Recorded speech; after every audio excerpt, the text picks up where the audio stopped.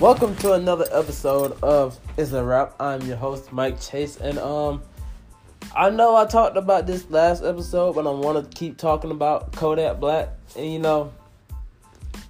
I know he's getting his songs are not being supported by the radio stations, and to the fact that everybody want to cancel him.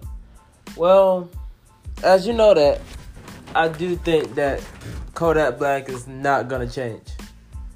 I think that he's not gonna change, and I know he's the type of person to not be remorseful of what he did, but he will be remorseful for the backlash that he's been getting. So that's why he had to make that half apology, because people was talking about it. So that's when he had to, but really didn't think like, man, this is wrong. I should have not said that. Because, he was like, I said what I said. So, obviously, he did not have no remorse about it at all. And basically just called Nipsey Hussle dude. Like he wasn't important enough. That what got me a little startled. Like, you can't just call him, like, dude or nothing. Like, he just didn't do anything for his community. And another thing, I remember when I said that he needs guidance. Well, he actually got guidance. He had guidance from XXXTentacion. And he was just talking about, he need to be aware, he need to be conscious about, and, he's in control of his surroundings. He don't want to fall, And it's just like, no matter, and then Kodak really kind of like laughed it off. So obviously it was like one ear, not the other, and it's just shameful. I mean, it's just like, why?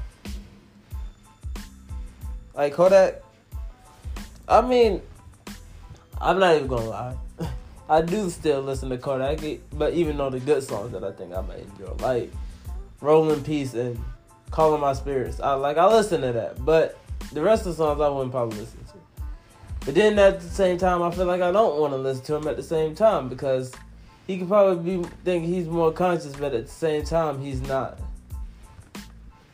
Like, I do feel like he has a group of friends, because I remember when he said those stuff about Lauren London,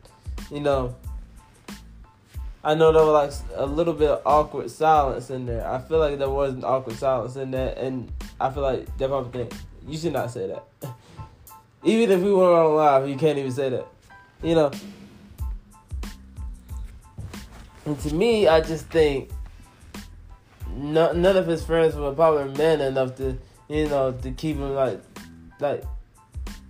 just tell him like, bro, shut up. That wasn't even like that to him.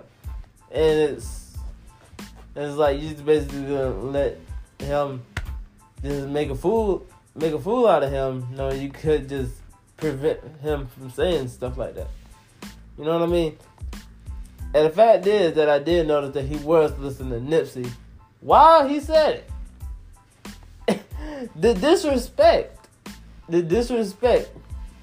that he just brought out to Nipsey. Like, it's just. And these are the type of people that actually want to say things. They want to say things and then just not care about what they say. They just said it and really not going to take it back.